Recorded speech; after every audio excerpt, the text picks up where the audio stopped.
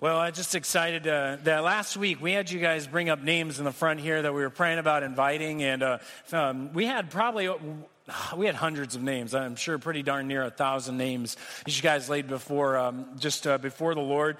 As the staff has been praying for us and the elders have been praying over those names. It's been an exciting thing. And I know I already heard a couple of stories about some people who literally went up to, I think it was one of their coaches, and just said, "Hey, you're coming to church with me on Easter." And the guy's like, "No way, I'm not doing that." He's like, "No, you're coming to church with me on Easter." He's like, "Well, I've got something to do." Doesn't matter. You're coming to church with me on Easter. Hey, it's early in the morning. We got an 8:30 service. You're coming to church with me on Easter. And the guy said, "Okay, fine." So that's good. That right there is good invitation work. You want to make sure they come to the party, the celebration of this resurrection of Jesus. And this is our Palm Sunday celebration, the day in which we declare Jesus as our Lord. Amen. He is, on this day in history, we know that Jesus entered into Jerusalem on the last week of his life, and he was celebrated as the king. They shout out Hosanna. They were laying down palm branches. And so we're going to talk about that kingship today as we finish off this series called Pardoned. And we're realizing in this conversation in this series has been this question. For Christians, and you may not be a Christian, we understand that, but for those of us who are Christians, we've been forgiven of our sin. We've been released from the burden and the wrath that God is going to place upon humanity because of sin.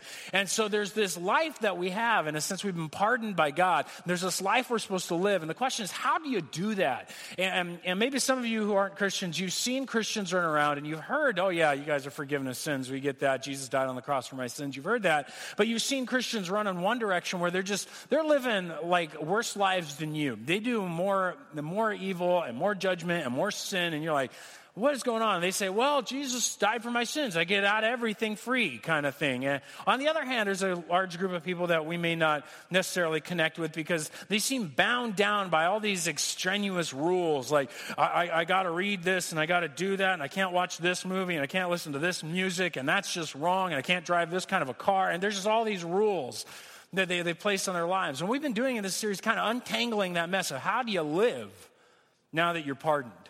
How do you live now that you've been set free? Because we realize you can't run after sin when you say you're running after Jesus. Because what sin ultimately does is it binds you down, it ties you up, and builds bad habits in your life that you can't break. On the other hand, when you follow after Christ and you have a relationship with God and you obey his word and he trains you and teaches you, you gain character. You gain the ability to choose correctly as decisions come your way. On the other hand, we talked about the fact that we can't just make the law, obey the law and make it control us, because the law provokes some of us. You remember the 25-mile-an-hour sign.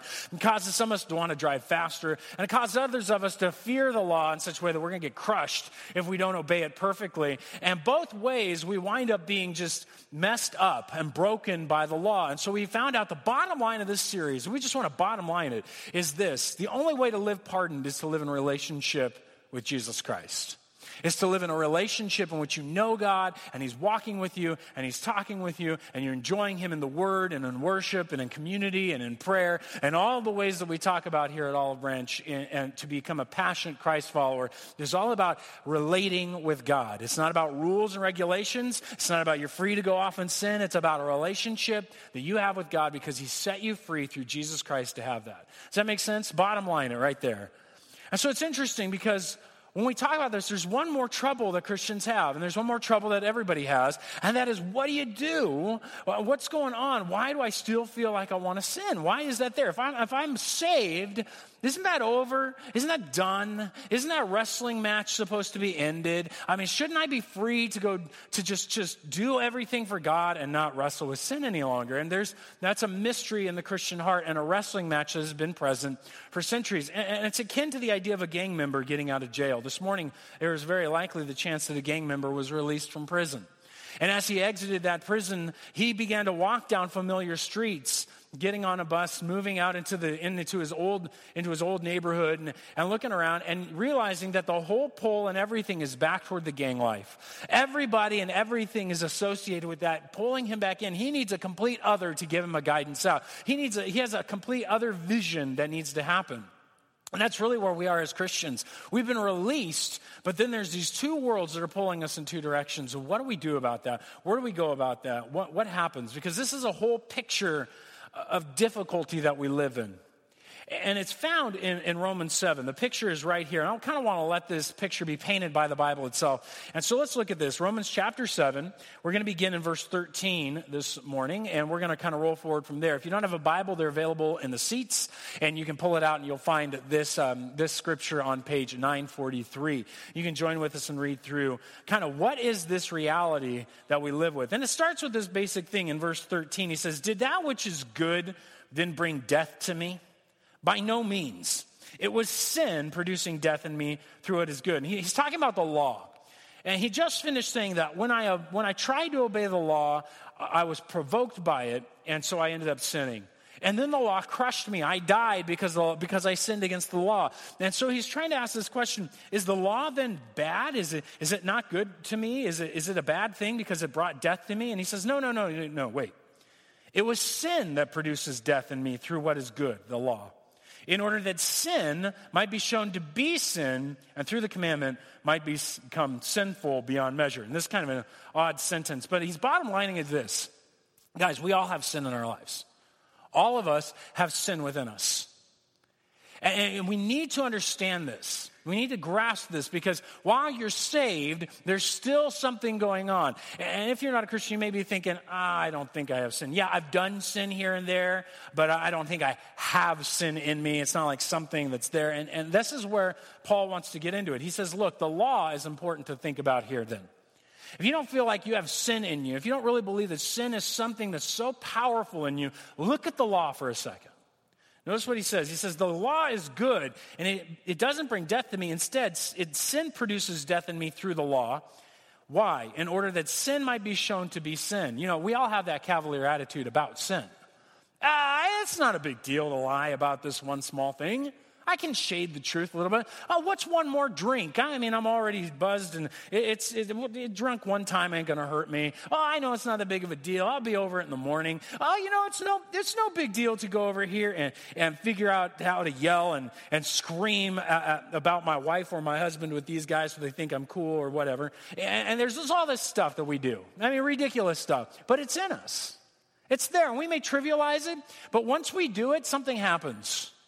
We realize, that wasn't that smart. That wasn't that good. And we realize there's a trouble spot inside, that the sin is actually there, and that it's entirely sinful. The picture is like you and I walking into a doctor's office and we have some symptoms. We're not quite sure what the symptoms are. We don't feel too great. We're tired. We're lethargic. We've got some pain. We go and they look at us and they say, we need to schedule you for an MRI. They put you in the MRI machine. I've never had an MRI, but I hear it's like torture. You're just lying there like this, and just like dun, dun, dun, dun, dun, this big loud noise echoing the whole time. And if you're claustrophobic, you're doomed, kind of a thing. And what they do is they're examining all of you to check out, or whatever part they're checking out, to see what's going on. And then they see it. They find cancer. And you realize it's spread all over, and that's why you don't feel good. Oh, yeah, you can trivialize your symptoms until the MRI reveals what really the problem is. Then it's a big deal. That's what the law does with sin. We may think it's this small little deal. We may think it's this, I do some sin here and there, but then the law comes in and shows us that when we're angry, it's really akin to not loving someone, which ultimately can lead to murder if we stay bitter and don't forgive. We see that shading the truth is actually lying, and ultimately it's horrible when we start using it to harm other people. Covetousness is, and we start going, wait a minute, I'm a coveting, lying, adulterated, murdering, and you just start laying it out there and you go, what is God going to do to me? And you start seeing through the law just how sinful we really are, how full of sin we really are. And so that's what Paul's saying, is that this thing is good. It's like that MRI. It examines us and shows us the mess. And then it's really realized when you see that it's actually controlling you. You see, sin has a grasp on us. It's a power that's greater than us. And it can lead us. Notice this, verse 14, he says, for we know the law is spiritual, but I am of the flesh. He's saying we know the law is from God, spiritual, but we are of the flesh. And he's speaking in the personal. He's saying, this is Paul writing as a Christian. He says, I am of the flesh, sold under sin, for I don't understand my own actions.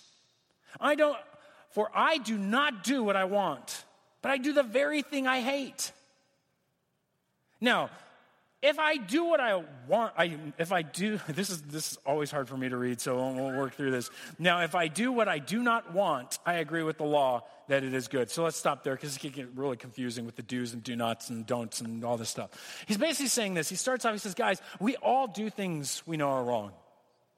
We all inevitably understand the path we're going to choose is not a good one, and we choose it anyway. Or we choose a path, and we thought it was good, and then later on we say this to ourselves, this is not the kind of person that I want to be. You ever said that to yourself? And I said that to myself last night. My wife went off to a friend's birthday party, and I was exhausted and worn out. And that's not an excuse, though. And my kids were cleaning the dishes and stuff so they go finish their movie that they were going to watch and all this stuff. And I'm trying to play songs and I make it fun for them. Next thing I know, I hear this massive shattering of glass across the floor in my kitchen. And now this is the third thing that they've broken within a couple weeks. And so all of this boils up inside of me, and all against my better judgment, I just lose it. I unglue towards my kids. I'm just like, what are you doing? And just the two of them are the culprits, and they get the brunt of it. And I'm just like, you guys are being so careless, and all this stuff's coming out of my mouth. And I'm sitting down, and I'm trying to calm myself down. And inside my head, if you were there, you would have thought I was a nut. Because a part of me is going, Greg, what are you doing? You don't do this. You know this isn't good. This isn't good for your kids. This isn't good for you. This is not who you want to be. Guy, calm down. This isn't a big deal. It's just a glass jar. What is going on with me? We've all probably been there. God, please let other people have been there. But we've all been there with this war inside of us. Don't do it. Don't do it. I got to do it. I'm doing it. Why am I doing it? I don't know. And this is what he's talking about. On the one hand, we know what we're doing is wrong and we shouldn't do it and we don't want to do it. And so we agree with God's word. We know we shouldn't treat people unlovingly because God said to love others as yourself. And we're like, I know I should love others, but I really want to be angry and hurt this person right now with my words. I want to cut them down. I know that I should have self-control, but I really, really, really want to eat this thing right now because I'm feeling massive anxiety.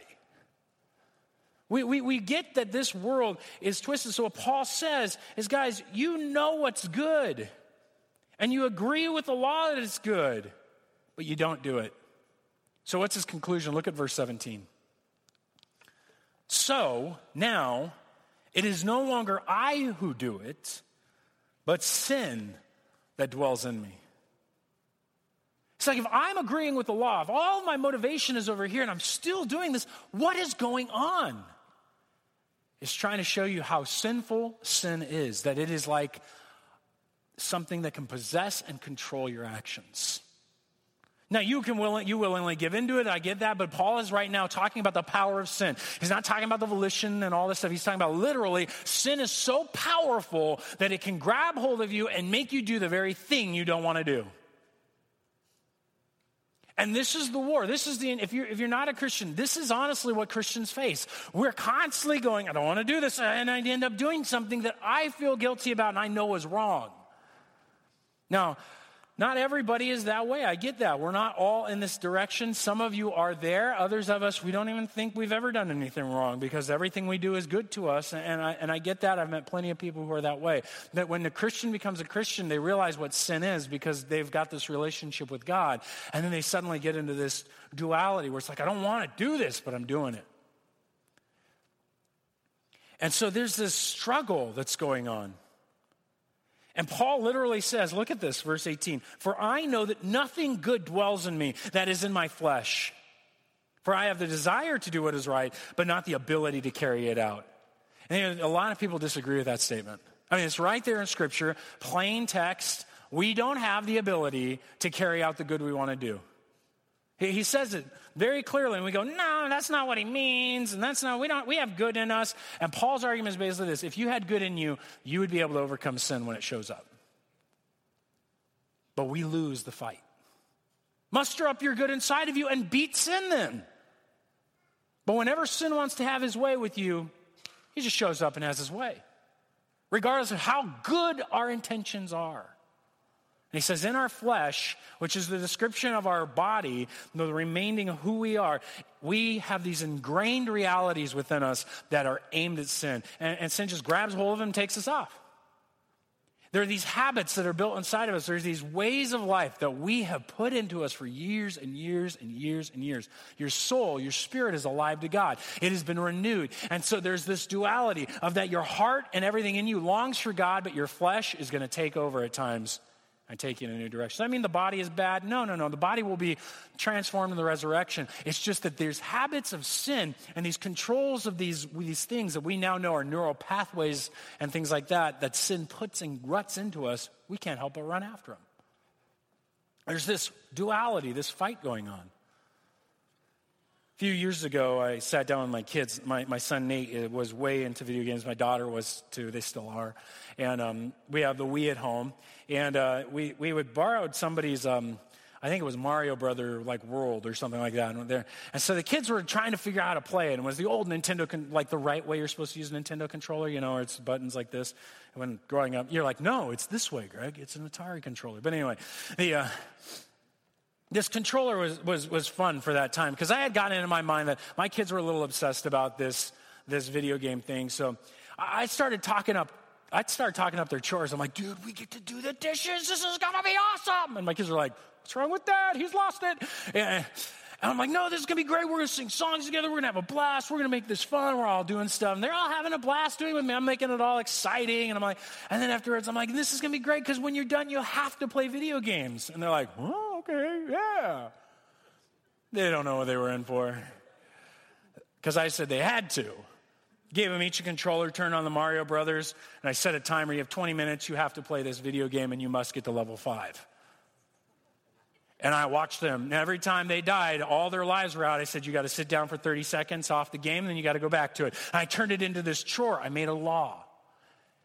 My kids were sitting there going, I don't ever want to play video games again. And the reason why was they couldn't get across one jump. One simple jump. The law had crushed them. They were under this law situation, and they had to get over this one jump, and they couldn't do it. So you know what they did? They ran to me and said, Dad, would you please get over the jump? And they handed me the controller. And I'm like, okay, bloop, bloop, bloop. I jumped over it and gave it back. They couldn't get over another jump. They were back to that one jump.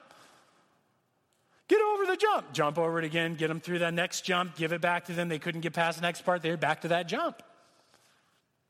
And it was really interesting because anytime they really wanted to get anywhere, they had to give me the controller. But then they wanted it back so they could keep playing the game. This is the picture I want us to hold on to for a minute while we explain the rest of the text. Because this is the picture of the Christian life. This is the picture of what we're running through. We got this law crushing us. We know what we need to do, but we can't do it. And it's driving us crazy. And some of us are going, I don't want to play this game anymore. But what do? Paul goes on in we'll just kind of move down to verse 19. For I do not do the good I want, but the evil I do not want is what I keep on doing. I want to jump over the jump, but I can't do it. I keep falling in. I want to get past this, but I can't do it. I keep messing up. Now, if I do what I do not want to do, it is no longer I who do it, but sin that dwells in me. So I find it to be a law that when I want to do right, evil lies close at hand. For I delight in the law of God in my inner being, but I see in my members another law waging war against the law of my mind and making me captive to the law of sin that dwells in my members. This spiritual condition of Christians is one of conflict. It's one in which we want to make the jump. We want to get over. We know we have to in order to win the game. In order to do it, we got to do this. We only got so long. I got to make it.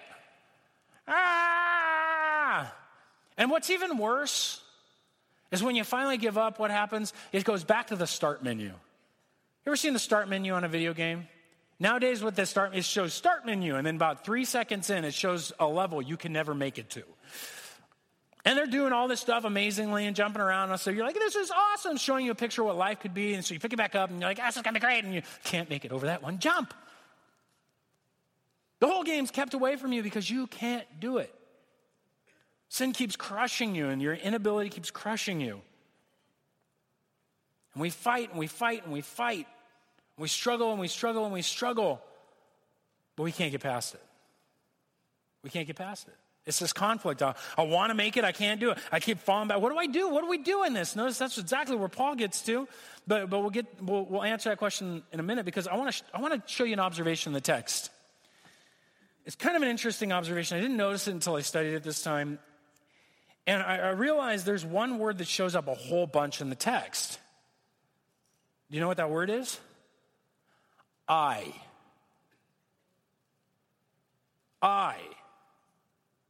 don't understand my own actions. I do not want to do what I want to do, but I do the very thing I hate. Now, if I do what I do not want to do, I agree with the law that it is good. So now it is no longer I who do it, but sin who dwells within me. For I know that nothing. Where's God?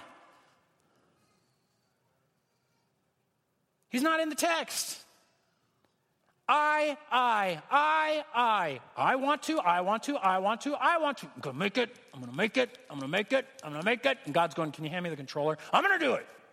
Can you hand me the controller? I'm going to do it. I'm going to make it. You can't do it. You're bad video game players. We can't do it. Wave the wand to do whatever you can. Put in the cheat code. We can't do it. God's going to give me the controller. My kids were smart enough to run over and go, Dad, make the jump. All right. And they said, give it back. Okay, here you go. Oh, that's life. Anybody feel that way? Anybody agreed with me? Yeah? Anybody on the same lousy routine? If you're not, please tell me what you're doing. But I want to show you what the Bible is saying. Because honestly, we want to do it ourselves.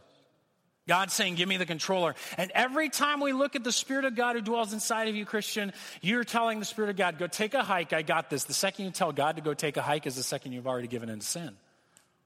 That's why you can't beat it. Sin is so powerful, you need somebody more powerful than sin to win, and it's not you. What we do is we justify why we can do it.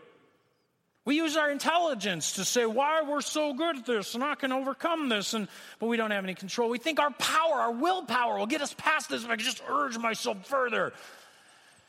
Yeah, maybe you get a little further than you did last time, but eventually you fall straight on your face. You can't stop it.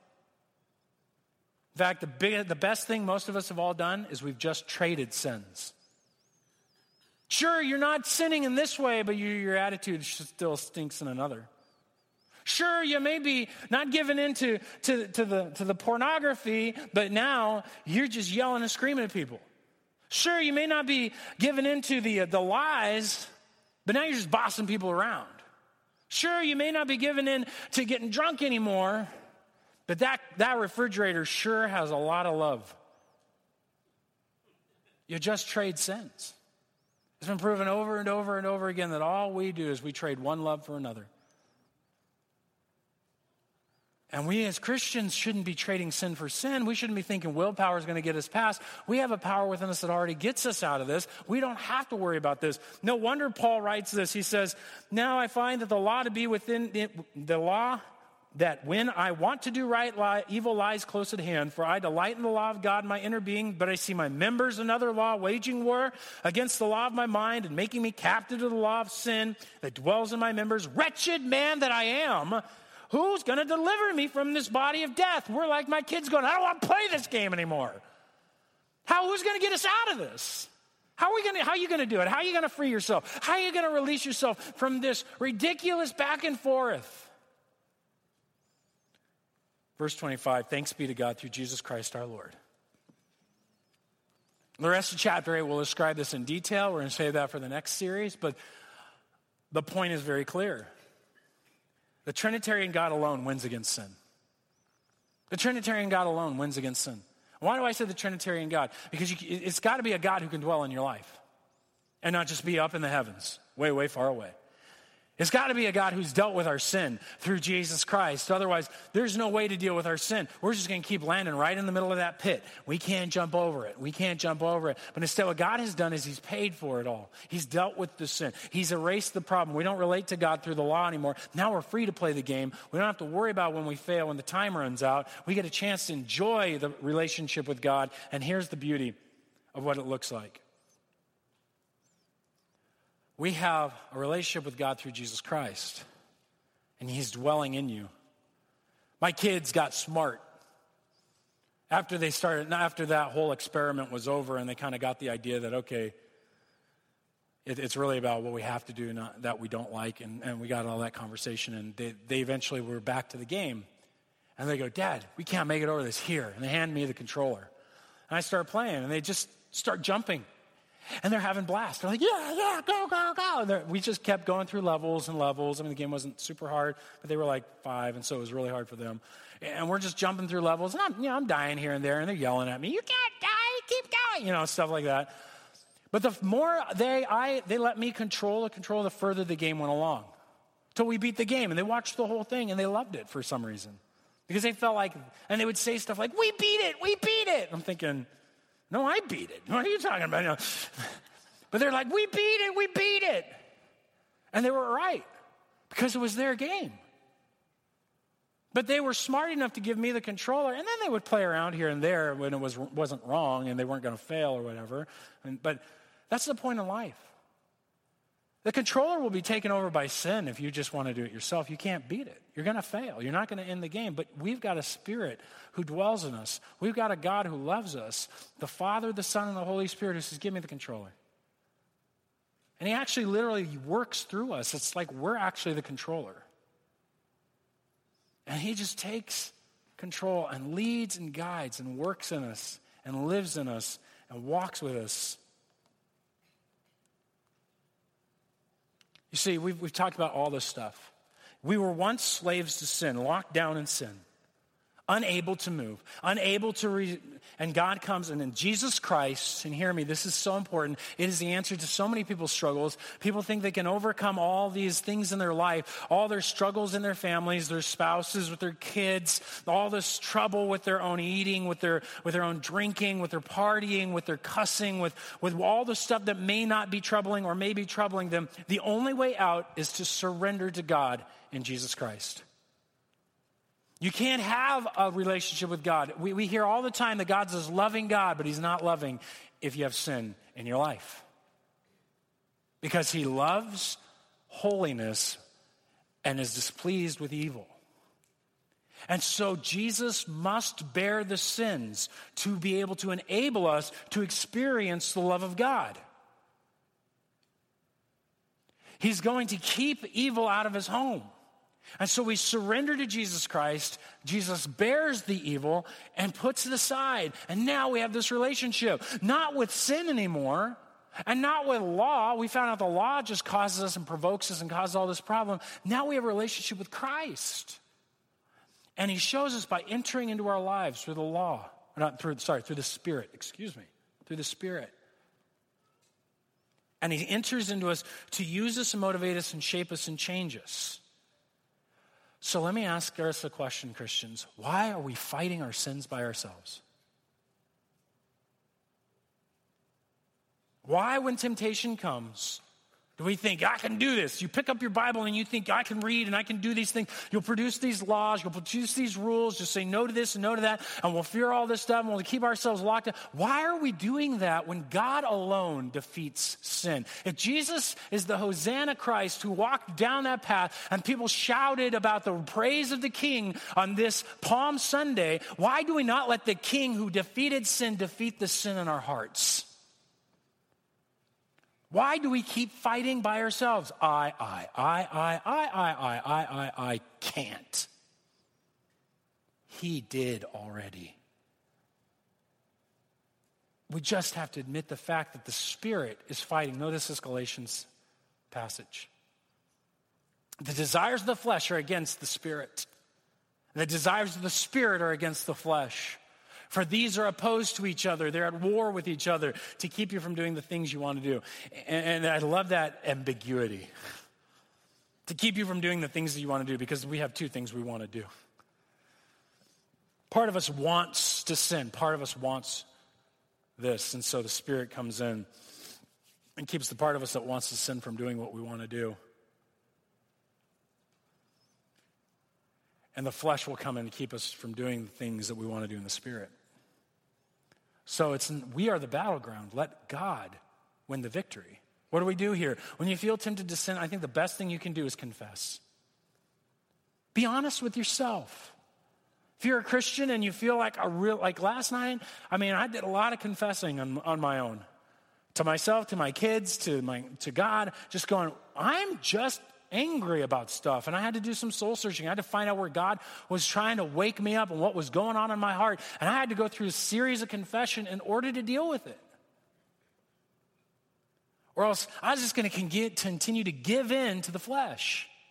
And the Spirit is leading me away from that so that I would walk away from it. Second, then once I've confessed that fight, I surrendered. I just said, God, I can't do this anymore. You've got to fight for me. You got to take it for me. I can't do this. Fascinating thing happens when that happens. You start worshiping God, you start focusing on Him, you start hearing and thinking about His scripture, you start caring and serving for other people, and you start, and suddenly everything starts to shift in your mind. You start going, I need to have compassion on my children. They don't know this stuff. I need to pray with them. I need to point them to the Lord. I need to repent and show them what that looks like. And all this good starts flowing through me after I've surrendered. Because God starts grabbing a hold of my heart again and leading me. And then as I obeyed His lead, He starts cleaning up messes and starts leading me back to character away from habits. Don't fight your sin on your own. Community is powerful. The Bible is powerful. Prayer is powerful, but it's not powerful enough to fight sin on its own. You must have the Spirit of God using those things so that you can see sin defeated in your life. Surrender to the Lord. Let Him fight on your behalf. Let Him be your guide. Walk with Him. Relate with Him. Obey Him. And you will see it's not laws and rules. It's not running free in sin. It is God, the victor, already defeated sin in your soul. It sounds so simple, but it is. Because guess what? God's real. He truly exists. And He truly dwells in you. And when we build rules, and we build these things up, and we do all these other things, we're just trying to say, God, you don't. I got it from here. Can I have the controller back? Just give it over. Give it over and let Him take it. He's way better at it than we are. Would you bow your heads with me?